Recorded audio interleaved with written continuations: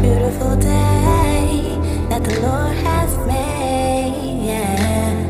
And I will rejoice, I will rejoice, I will rejoice, and be glad in Him. Happy sunshine and welcome to Queenie Life. My name is Shar. By profession, I'm an attorney, but I'm really a teacher at heart. And here at Queenie Life, we talk about life and the unseen laws that affect the world around us.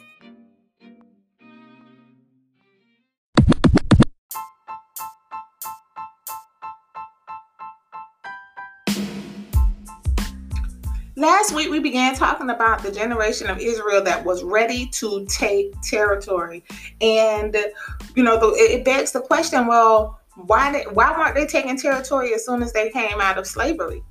And this question is answered in Exodus chapter 13, verses 17 and 18. That's Exodus 13, 17 and 18. Now, the land that they were given was actually right next door to the land of their captivity, the land of the Egyptians, where they were slaves for centuries, right? But God in Exodus 13, 17 and 18, He said, you know what? They're not ready for war. If I take them the shortest route to the promise, their heart may faint. They might not be ready to fight. They might prefer going back into slavery than having to fight. They're not ready.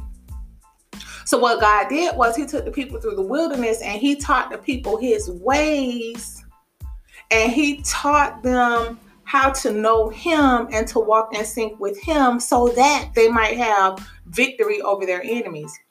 In Joshua, many people have heard of the famous Battle of Jericho where, the whole army marched around the city walls for 7 days and took victory over this big city with these fortified walls. And, after that battle, we see that there was another battle where somebody had violated the commandment. Somebody had fallen out of rank and went and kept some secrets that caused the army of Israel to lose and to be embarrassed by one of their enemies. Now, when that was found out, this is in Joshua chapter 7, when it was found out who brought this foolishness into Israel, Israel executed this person and his family for violating God's commandments concerning what was clean or unclean, and what was holy, or what you could take as spoils of war, right? And this is a reminder that being in sync with God is where our victory comes from.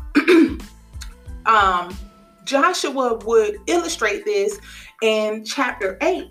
After they were able to finally defeat this enemy, once Israel rid itself of evil, then they were able to go and defeat this enemy. And as a memorial of how they were given the victory, Joshua in chapter 8, verse 35, he wrote the law of Moses. He wrote all of the law of Moses, and he read all of it to the people of Israel to remind the people of Israel, this is where our victory comes from, our God and His ways, and we must remain in sync with His ways to continue to take victory over our enemies. Now, during Joshua's military rule, they had still not conquered all of the land that was promised to them, but God had already said that He was going to give them their territory piece by piece, that He would give them victory over their enemies little by little. And there's a spiritual law here in terms of the progressive conquest, one battle after the next battle after the next battle. There's a momentum that comes when we learn how to, take one step first and then the other. And then the exponential power that comes once we get into a rhythm. And that rhythm that the story of Joshua is showing us is that our courage and our confidence in being able to overcome what is against us, that confidence is in God alone. And as we learn how to trust God, as we learn how to walk and remain in sync with God, He gives us more and more and more. Incrementally. It is not God's design here in the way that He handled His people that He was going to just let them have one major battle and they got all of the promise. No, the promise was something that was a piece by piece taking, piece by piece fighting, piece by piece overcoming and victory. And so I just want to encourage you today. Many of us, we have dreams and we have hopes, and we're living in times that are very, very uncertain. And I just want to remind you that just like with how the nation and the world is having to take the global crisis right now one day at a time, so is the same for our dreams. One day at a time. One day at a time, we take victory in an area of our life. Maybe today, we have to figure out how to better manage our time, right? So that we can do more with the time we have. And maybe tomorrow we have to learn how to take better care of what we already have, right? Keeping our home and our car clean, stuff like that. Like little victories one day at a time, they are preparing us, number one, to learn who our Creator is, learn who the Maker is, learn His ways, figure out how to walk in sync with Him.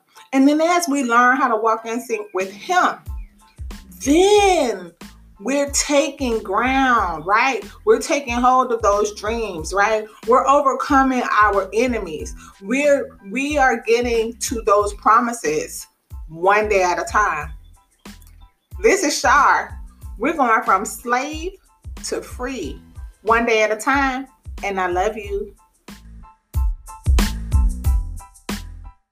It's a beautiful day, beautiful day, beautiful day that the Lord has made, yeah. And I will rejoice, I will rejoice, I will rejoice, and be glad in Him. It's a beautiful day, beautiful day, beautiful day that the Lord has made. And I will rejoice, I will rejoice, I will rejoice, and be glad in